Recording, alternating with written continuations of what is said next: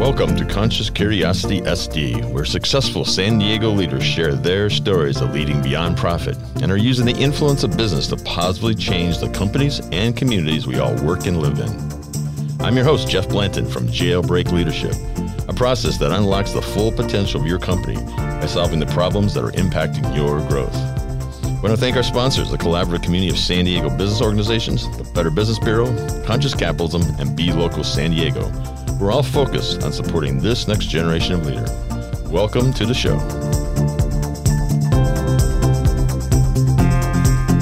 Could you imagine anything worse than finding yourself in the local jail? Or even worse, heading off to prison? Life was going along. You're being a reasonably good citizen when something happens. No, seriously, officer, I only had one drink. The guy pulled right out in front of me. That's why I hit him. You think he's going to be okay? Or maybe you're at home when the police show up at your front door commanding you come with them, and you're being accused of something and you don't even know what the charge is. Or maybe it's someone close to you, your wife, one of your kids, or maybe your business partner finds themselves sitting in jail. Never in your wildest imagination did you think you would find yourself in this position, but here you are. Now what? Well, today on Conscious Curiosity SD, we have the man with the answers, Mr. David Shapiro, criminal law attorney. David, welcome to the show. Thanks for having me. It's good to be here. David has been practicing criminal defense here in San Diego since 2007 and opened his own firm in 2010. David and his firm have received many accolades over the years for leadership, fastest growing, and most recently won the BBB's coveted Torch Award for ethics. When he's not helping people regain control over their future when charged with a crime, David's greatest joy is the work he does for our community via fundraisers, donations of money and time, and simply helping wherever and whenever there is a need. David, once again, thanks for coming on the show today. I'm very excited to talk about this whole world of criminal defense. I'm always excited to talk about the world of criminal defense. Thanks for having me. And hopefully I never have to hire you. let's put that up front. At least I know where to go if that opportunity presents itself. That's true. That's true. Well, I always love kicking off the show to let our audience get to know a little about who you are and how did you get to where you are today? So obviously you're leading a very successful law firm. You're doing something I think is pretty interesting. I think most of us think we know all about it because we watch TV. So maybe you can give us some real insights on how this all works. So maybe share a little bit about your background, maybe a couple defining moments that's led to where you are today. Yeah, sure. Actually grew up on Staten Island, New York. So the forgotten and arguably justifiably so borough of New York City. Grew up there, went to college in Western New York at the University of Buffalo. And then went to law school. One of the main defining moments was where I decided to go to law school, and that was to go to Tulane University in New Orleans, Louisiana. One of the schools that I applied to, quite admittedly, just to scare my mother and scare my family that I was going to leave the Northeast. Fell in love with the school, fell in love with the campus, fell in love with the city, more importantly, of New Orleans. Is that right in New Orleans? It is. And moved down there in 2003, where I lived from 2006. 2005 was another defining moment in my life because 2005 was Hurricane Katrina in New Orleans. And that eventually got me out here to San Diego and Southern California. Never been to Southern California, never been to San Diego in my life. Saw it as an opportunity. There was a lot of horror, a lot of heartache going on in New Orleans. We had evacuated. A couple of friends of mine said, let's move to San Diego. Came out here, fell in love with San Diego, finished a semester at the University of San Diego Law School. They were great, very accommodating. Went back to New Orleans, but knew I was going to come back here for good. In 2006. You got the San Diego disease, right? That's it. That's it. It's tough to find a place better than San Diego. Although New Orleans is sort of like number 2 on my list. I love New Orleans. And admittedly, New York probably on my list is number 3. I'm convinced I've lived in the 3 greatest cities probably in the country. I'm really happy where I've been. And I've been here now since 2006. And, the next defining moment would be what happens next, right? You come out here, you got to take the bar exam, you got to pass the bar exam, and you got to start working. And I knew that I wanted to do criminal defense. I knew I wanted to do criminal defense in San Diego. I just didn't know whether it was going to be with the Public Defender's Office or whether it was going to be private. As fate would have it, when I passed the bar, the Public Defender's Office was not hiring. So I had an opportunity to go private and work for a firm for about 2.5 years. And then in 2010, another defining moment, left that firm with gratitude, with appreciation for what that brought me, and started my own firm in 2010. But, what I did gloss over is what really happened and probably really what committed me to criminal defense as opposed to criminal law in general. And that was in April 26th of 2004 when I got arrested in New Orleans. Spent the better part of 24 hours in custody, not knowing when I was going to get out, if I was going to get out, and what that meant, right? What that meant for someone at 22 years old at the time, what that meant for my ability to stay in school, what that meant for my ability to eventually become a lawyer. And, I think of that day frequently, not so much that it was this horrific experience for me. It was actually a blessing. And, I'm grateful for that opportunity and the motivation that is fueled and what it's led to. So that as far as defining moments, April 26, 2004. That was a big one, eh? That was it. Yeah, I hear you. I had a little moment of indiscretion, you might say, as well, and found myself in jail one time. And it is a very scary thing. I mean, yeah, you might be watching TV and all these kinds of good things, but if you find yourself on that side of the equation, it does get very scary. It definitely was. And I always tell people, I said, hey, when I was in jail involuntarily, because now I go to jail voluntarily as part of our work. Yeah, it's a whole different deal. Whole different deal. I get to leave. It is a whole different deal. And you learned a lot. I mean, I learned a lot. And I learned a lot about what people go through in that experience, what families go through. And, here I was from a upper middle class family with two older brothers, one in law enforcement and one a career prosecutor. So I had the resources, I had the knowledge. I was in law school myself, and still the panic, the fear, the uncertainty. You can only multiply that by 10, if not 100, for people that weren't as fortunate than I was at the time. Was your mom or dad in law or something? That the whole family? No, not at all. Started with my oldest brother, became a prosecutor. My other brother was a cop in New York and then was a fireman in New York before retiring. And it just sort of grew up in it. And that's what I was exposed to, and that's what I wound up doing. That's interesting. So I was at the Torch Awards. You received the Torch Awards. You got up and you gave your kind of speech for receiving the award. And it's like, you I don't know, you touched my heart. I think you touched everybody in the room because you kind of like had this moment, yeah. So this is a very deep-rooted sort of thing that you're trying to do here. So maybe expand upon that a little bit. Like what really touched you? What are you really trying to affect by the work that you do? Sure. Yeah. I mean, I was sort of an emotional wreck the entire day. I knew that if we won, I was probably going to have a moment like that, and you did. And I did. You got the rest of us, and it was building. It was building. Before even winners were announced, it was building. I had to step out for a second. And what really got me, I think, was when I was talking about the growing up with role models and different role models throughout my life. As a boy, my father, who passed away when I was 10. What I remember of him is him always doing the right thing, and always people having good things to say about his character, about the type of person he was, the loyal person he was, to friends, to family, to coworkers, to pretty much anyone he came in touch with. And then I thought about my older brother, who sort of filled in that father figure. My older brother is 19 years older than me and sort of stepped into that father figure role to a 10-year-old and then to a 15-year-old and then to a 20-year-old and guided me through high school, through college, and beyond. And then I thought a lot about people that I've come to meet in my journey, whether it was in New Orleans, whether it was in San Diego, whether it's consultants, advisors, friends that have all sort of that I've leaned on through the years and relied on their advice. People who've been there, who've done that, and who've been in places that I want to be, both personally and professionally. And it all sort of came full circle, and it really hit me in that moment that what we've been doing is paying off. And I don't like to say it's paid off and this is it, right? Because we have so much more we want to do. But it was validation that the work we put in, doing things the right way, was really starting to get some headway, and to win an award like the Torch Award for Ethics was hopefully just the tip of the iceberg for us. You've been recognized for a lot of things, so you're apparently doing a lot of good things in your business. I certainly hope so. I was kind of laughing. It's like, wow.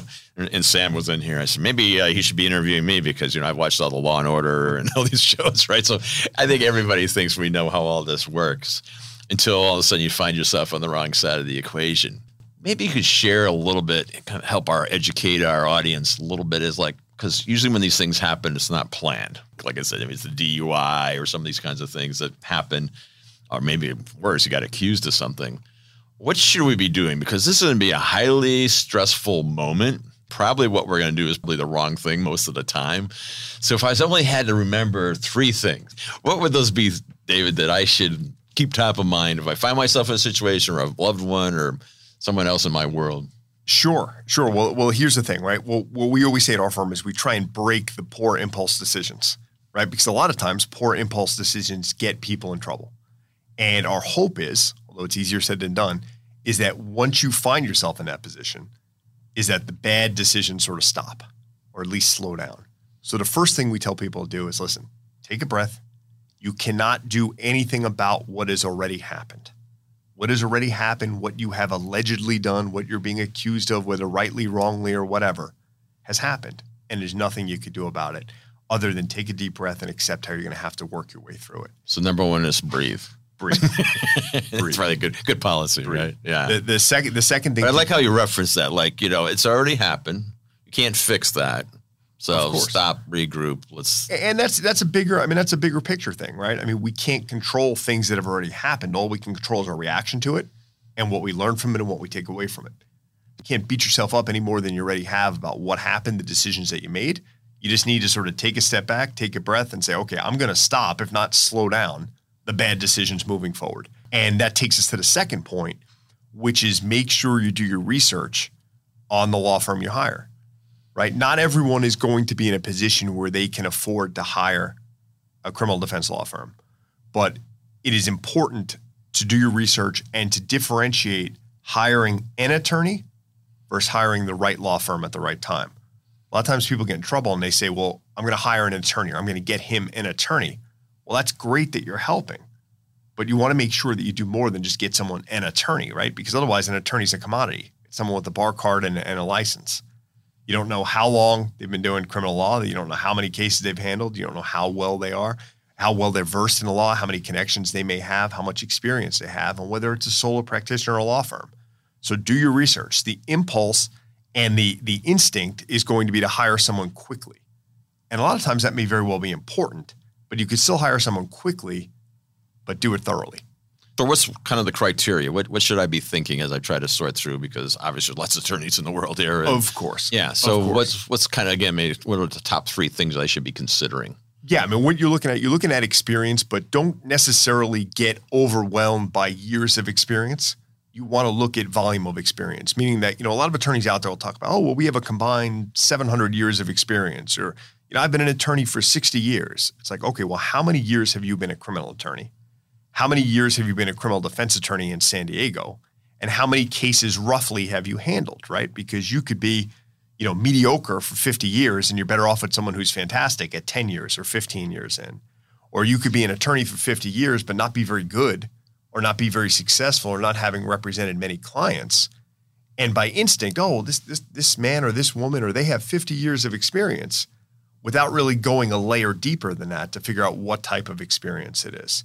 So you want someone who's experienced, but don't get caught up necessarily in the years of experience. Right. So real experience.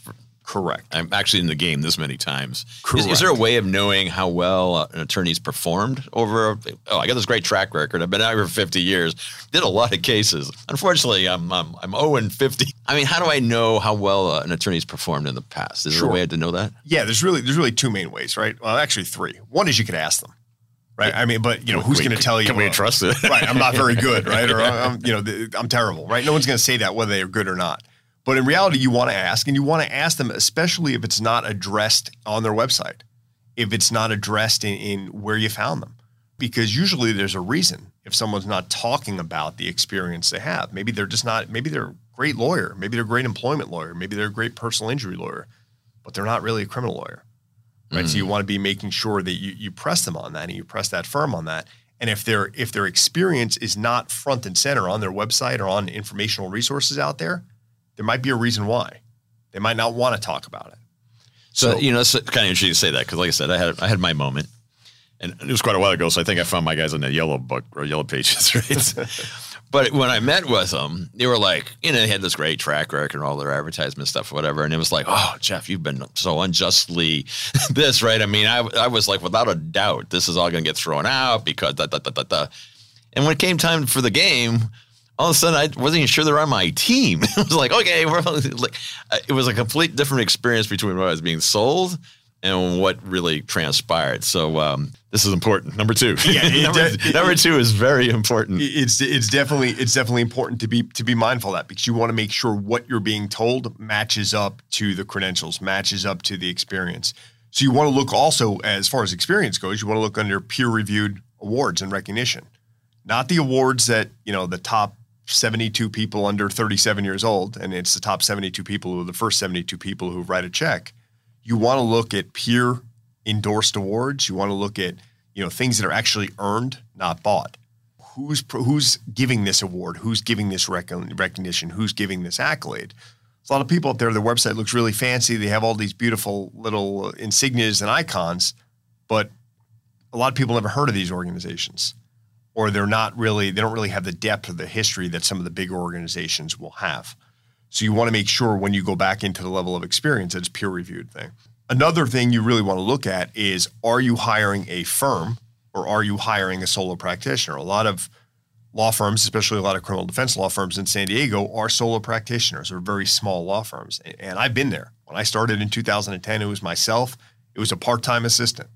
Things really didn't start picking up where we really had a firm until 2018, when we started adding a second attorney, 2020, a third attorney. And the reason why that's important is not because, there's more people on a website and people that you never know, right? I hired this big firm, I only deal with one person. No, because you want to make sure that the attorney you hire has the resources around him or her, has more experience, right? Has the opportunity to roundtable ideas and isn't sort of on an island with your case.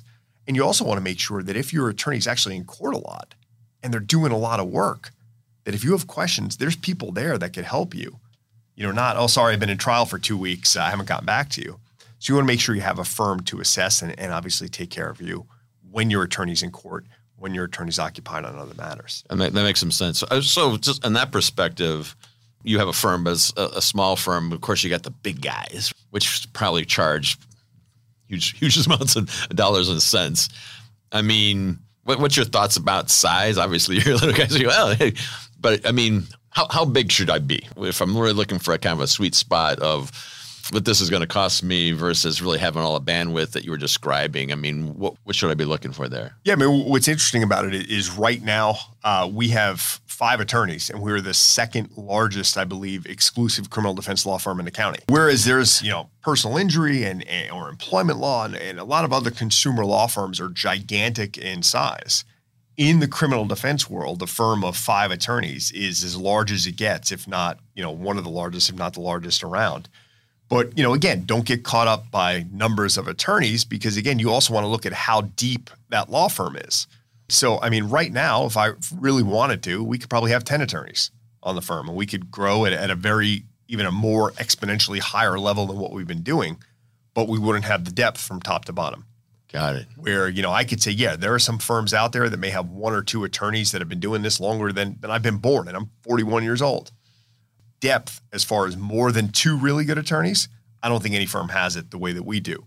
So you want to look, not just, they have 7 attorneys. Well, how many do criminal defense? How many do criminal defense at a high level? How many can I trust, and how many are interchangeable to represent me at just as high, if not a higher level, than anyone else within that firm and anyone else in the legal community? So that's an interesting comment, too. That's one of the things that happened in my particular case where the main principal who I met with and sold me, and he's amazing, and got this whole history, and I know everybody, and blah, blah, blah, blah.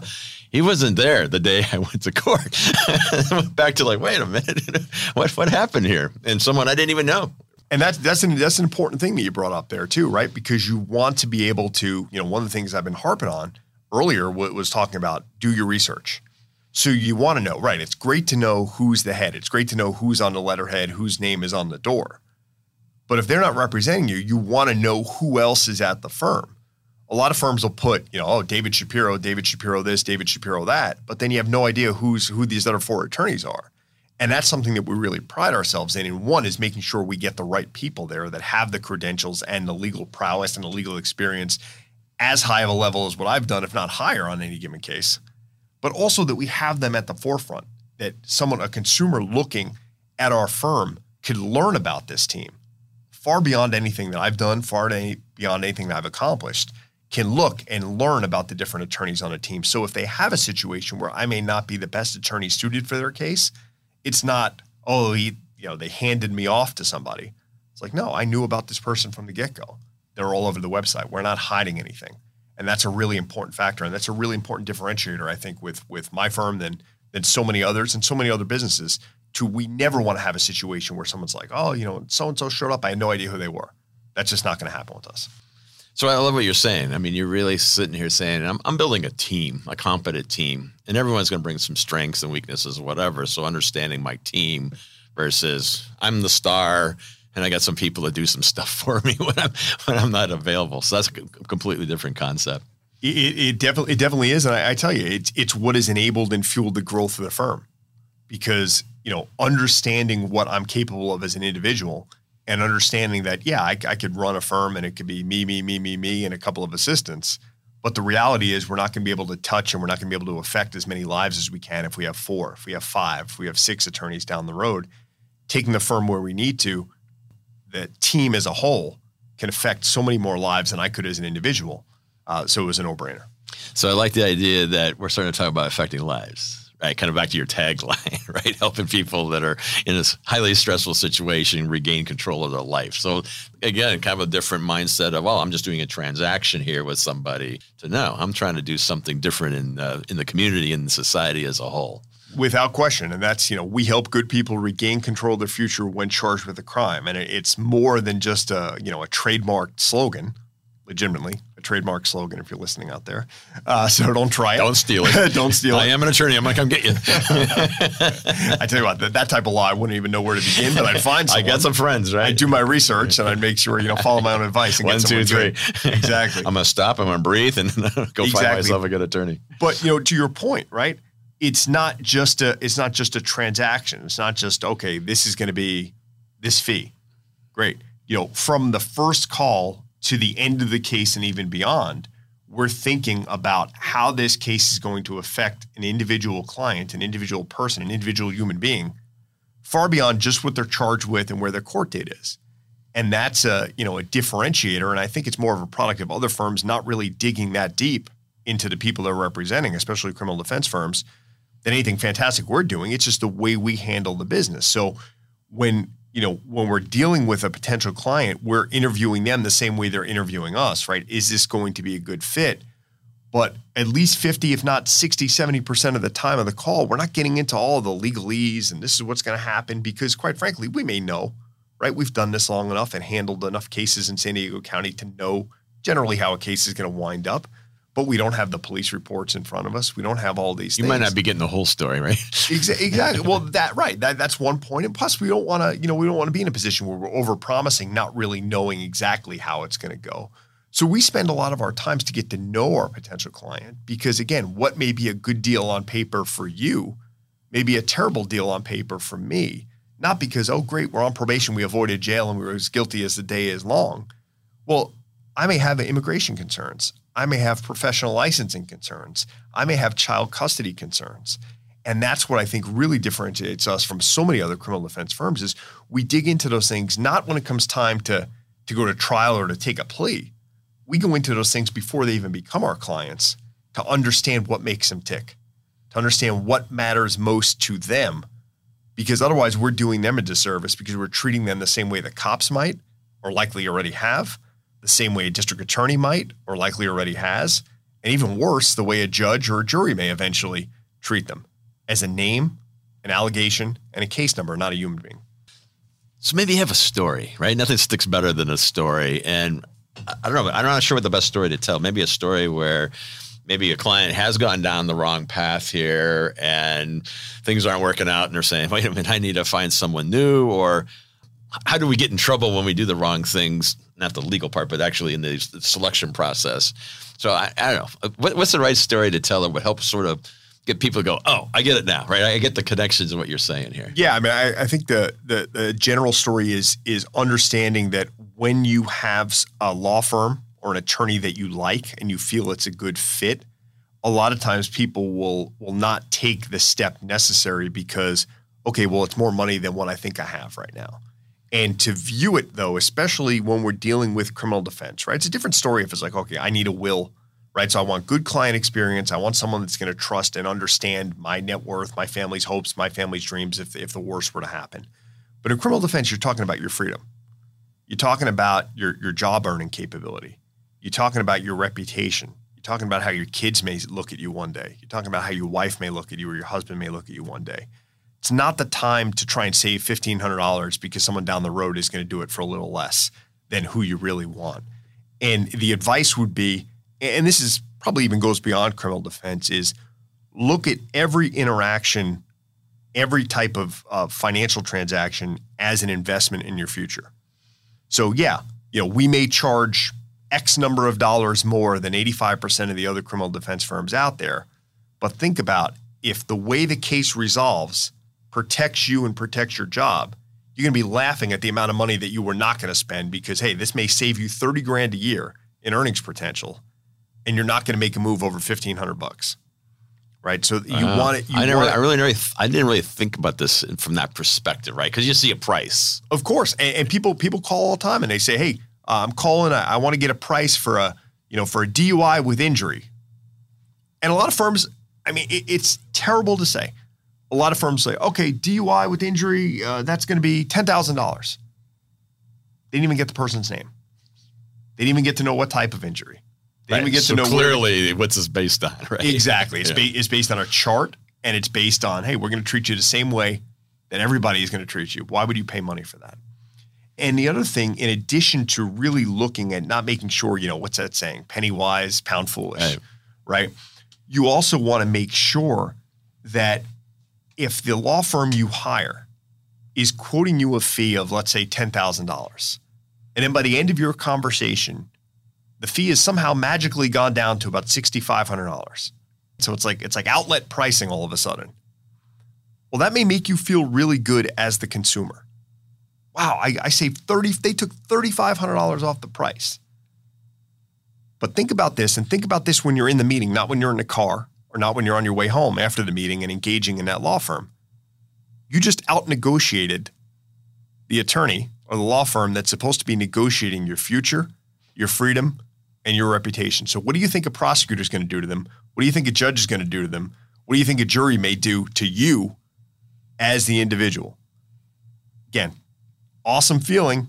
You save some money, but in all likelihood, you're going to regret that decision down the road. Right. That all makes a lot of sense. I mean, the other thing, you're sitting here just talking, and somehow in my head, I keep thinking, it's like trying to pick a surgeon, right? I mean, the consequences are huge, right? So you want to go at the best you can. But I also love this, how you were sharing the idea, like there's such a bigger picture. So if you really think of the financial model, it isn't just that number you're looking at, but what's all the implications of that? So that's huge. Kind of given our audience, business leaders is kind of our target market. That's who we're talking to. I guess I have two questions. One is maybe just where you sit here today. I mean, what's the typical things that I need to be paying attention to? Like, this is where people like me get in trouble kind of idea.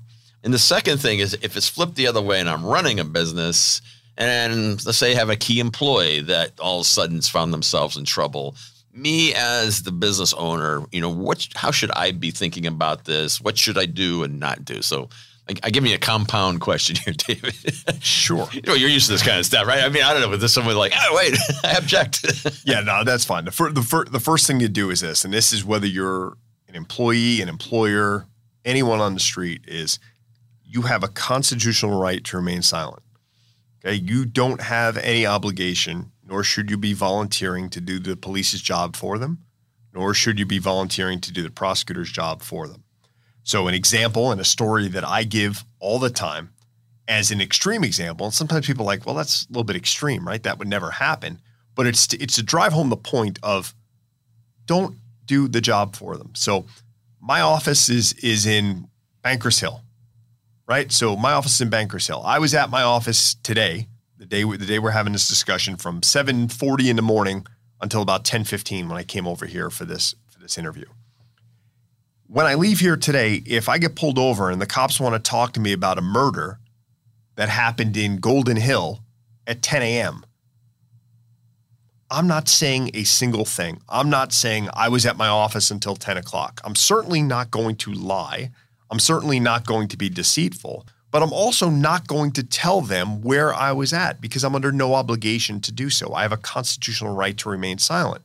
Even though I didn't do anything wrong, I certainly didn't kill anybody or have anything to do with it. But why would I confirm that I was on Bankers Hill at 10 a.m.? Because the cops may not be honest with me. They don't have to be. What if the murder happened in front of my office? What have I done? I just put myself at the scene of a crime. I didn't do anything wrong in the sense that I didn't kill anybody. I didn't know what was going on. But now I've moved the needle further to becoming a suspect, right? And then I have to backtrack from that, or my attorney has to backtrack from that. So give your attorney, the law firm you hire, as much of a clean slate as possible. Keep as many avenues of defense open as possible. And the way to do that is resist the urge to try and talk your way out of it, whether you're guilty or not guilty or factually innocent. I know I didn't do this, right? So that'll play out over time. But the key is to, don't make it more difficult on you and on your attorney than you need to.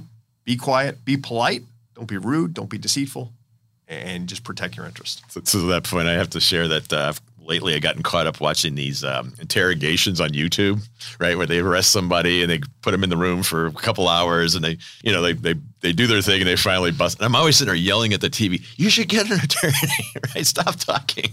But you can see what happens, right? I mean, even these guilty folks are trying to talk their way out of this thing. But if you're sitting there innocent, I can see where that's going to be your urge, right? It's like, well, why are you even talking to me? It's an urge. I got pulled over a couple of years ago for a seatbelt ticket. And I tried it. At first, I'm like, what am I going to say? I'm like, David, really? Just be quiet. You'll deal with it. Stop, breathe. But to your point about these interrogations, right? Imagine what we do as criminal defense attorneys reviewing this. And, it's a 2-hour interrogation. For the first hour and change, we're like, okay, we could work with this. We could work with this. We could work with this. And then all of a sudden, it's boom. Right. There's that moment when you throw the pen right across the room because it's like you've just undone any defense that we might have had. Right. But to the second part of your question about what can a business owner do if they get that call, whether it's in the middle of the night or they get the call from the spouse or the partner of the employee, hey, so-and-so can't make it to work. The first thing is don't judge. Don't assume, first of all, that they've done anything wrong, right? And don't judge them on their character, especially if you know them well enough to know the true self, right? Because it's very easy. And it's very easy sometimes for us as criminal defense attorneys in my field to assume someone had to have done something, right? Well, they wouldn't have gotten in trouble if they didn't do anything. And it's like, wait a minute, how does that make me feel when I'm questioning a potential juror on a case and they say that? I think that's ridiculous. Try not to judge. And the second thing is don't necessarily try and get answers about what did or didn't happen. And definitely don't try and induce a statement from your employee if they call you from jail, because that call is likely recorded. So the last thing you want to do, because then you're making yourself a witness and you're potentially sinking the defense of your employee. Hey, what happened? How'd you get into it? How'd this happen? And the next thing you know, you're being subpoenaed by the district attorney to testify about that conversation you had. The third thing is to instill what we're talking about as far as things that they should be considering during this time, because you as the boss or you as the employer in the middle of it, but a little more removed from the emotional side of it that your employee may be going through. So maybe you're the one that could weed out some good lawyers there or some good law firms, or say, wait a minute, you're considering hiring this person. Hey, I've asked around and I've heard this firm is really good. And when you start asking around and you hear the same firm coming back to you from 3 different people who don't know each other, that's a really good sign, right? Because you're getting personal referrals, you're getting word of mouth, and you're hearing good things from different avenues. That's where, hey, I don't know if you have a lawyer yet or not, right? Whether you're going to pay for it as the employer or not, that's up to you. Depends on the depth of your pocketbook and what type of arrangement you have. But maybe to do some research independent, just say, hey, I found these 2 names, or so-and-so knows this firm, really good idea. And, we're here to help, whatever that may look like. That's some great advice. Don't jump in and try and be the, the juror, or just be supportive. But like you said, we're just talking about how difficult it is to kind of sort through these things, and emotional and time and money and all this, and be able to be that kind of steady hand. And obviously if they've reached out to you, there's some reasons, right, that you're seen in a certain role. So good stuff. Let's talk about the business a little bit. Sure. So you guys won the Torch Award. We talked about it a little bit earlier, how important that was to you. So maybe expand upon that a little bit more. Like as a business leader, what are you really trying to create over there? What would you say the higher purpose of your organization is, besides obviously trying to help people that are in a difficult situation?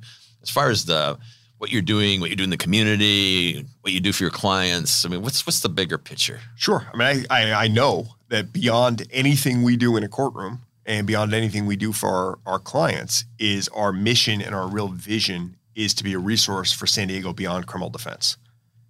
Not necessarily that we're going into any other area of law. We're not. no intentions of that. We have no intentions of branching outside of San Diego or going into any other area of law but criminal defense. I love that. We're here in San Diego, David. In San Diego. That's what this podcast is all about. It's about San Diego. Exactly. Go Padres, by the way. Are you talking to a disgruntled Mets fan here? So I'll let you say that, not me. I'll buy lunch. But what's really important is to really have an impact. And I touched upon this, I think, in the recorded portion of the interview for the BBB Ethics Awards, is to be seen as a community leader.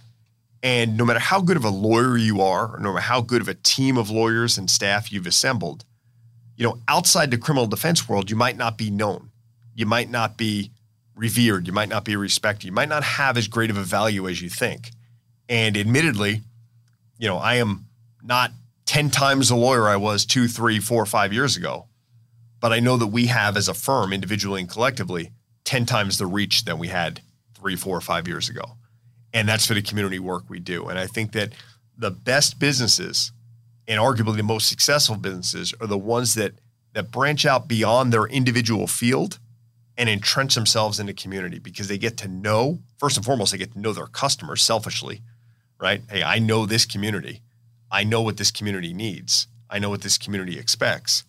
But also you're able to use an opportunity, use the privilege that we have for a greater good.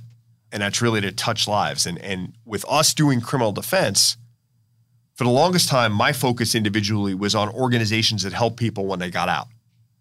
Meaning they've done something, they've committed a crime, or they've been convicted of committing a crime. They want to better their lives when they get out. So we've invested a lot of research and a lot of time and a lot of money into these organizations to help them with their mission.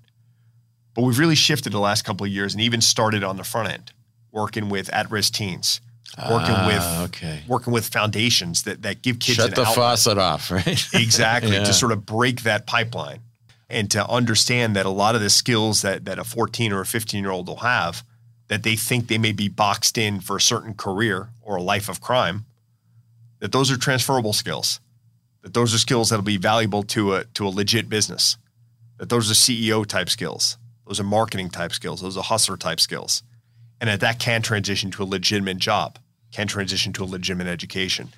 And what's amazing is some people sometimes are like, why are you doing that? Aren't you sort of hurting your business? And I sort of stop, and the instinct is to laugh, but they just don't get it, right? They don't get the mission when they think that, because unfortunately there are so many people who are going to make poor impulse decisions no matter what we do, no matter what my firm does. If we could affect 3 or 4 or 5 people a year to steer them a different route, that's a beautiful thing. That's awesome. That's awesome. A little quick question from where you're sitting in the world here. I mean, I'm reading the paper now, crime's up here everywhere. We got the challenges with the police and who wants to be a cop anymore, given the scenarios there. What are you seeing, and where do we need to go? What's your thought? Here in San Diego, if you could have a magic wand, what would you do, David? Well, I do a couple things, but as far as dealing with the criminal justice system here in San Diego, I think that it's come a long way in the 16 years that I've been here for it. Seen a lot of change, seen mostly positive change affected, but there's definitely a long way to go. It's like, well, there's been some change. Yeah, it's the greatest criminal justice system in the world, but that doesn't mean it's not. That doesn't mean it's perfect. That doesn't mean we can't criticize it. That doesn't mean we don't have a duty to criticize it, especially doing what we do. And it doesn't mean I'm any less patriotic than anybody else. It doesn't mean that I don't love this country, don't love this county, don't love our justice system. It just means that we have a duty sometimes to hold people to their burdens and to be better in everything we do and to live a life of increase, to get better and better. As far as, the criminal justice system itself, I think that a lot gets lost in this political world we're in now, far more than ever, because when you play into a description. So if you're too far right, you're labeled this. If you're too far left, you're labeled this. And the change I think that really needs to happen in the criminal justice system, I think needs to happen from the center and to the center left, in the sense that, there are a lot of ideas that are labeled extreme, that are labeled radical, and there's some merit in a lot of that. But I think you lose the people who could really effectuate the change, which is the center or the center left when you're talking about criminal justice reform, because it goes too extreme for a lot of people. So, I've never been one of, take your time, do baby steps, but I really have seen that be the most effective way, as opposed to looking to, it's maybe a bad example, but, sort of burn the city down and rebuild it. Right.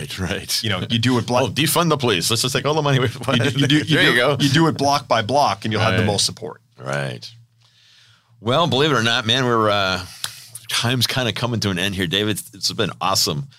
What's your big thought? Like one big takeaway for our audience that you would like them to, if they don't remember the top 3 things they should do, at least remember this one thing. What's your thought? And it could be anything about how you run your business, anything. That's your call. I think it's something I touched upon when I accepted the award, the Torch Award. And I talked about advice that was given to me, really 2 pieces of advice by when I was thinking of people who've impacted me as a man and as a business owner and as a parent, as a husband, as whatever in my adult life. 2 pieces of advice.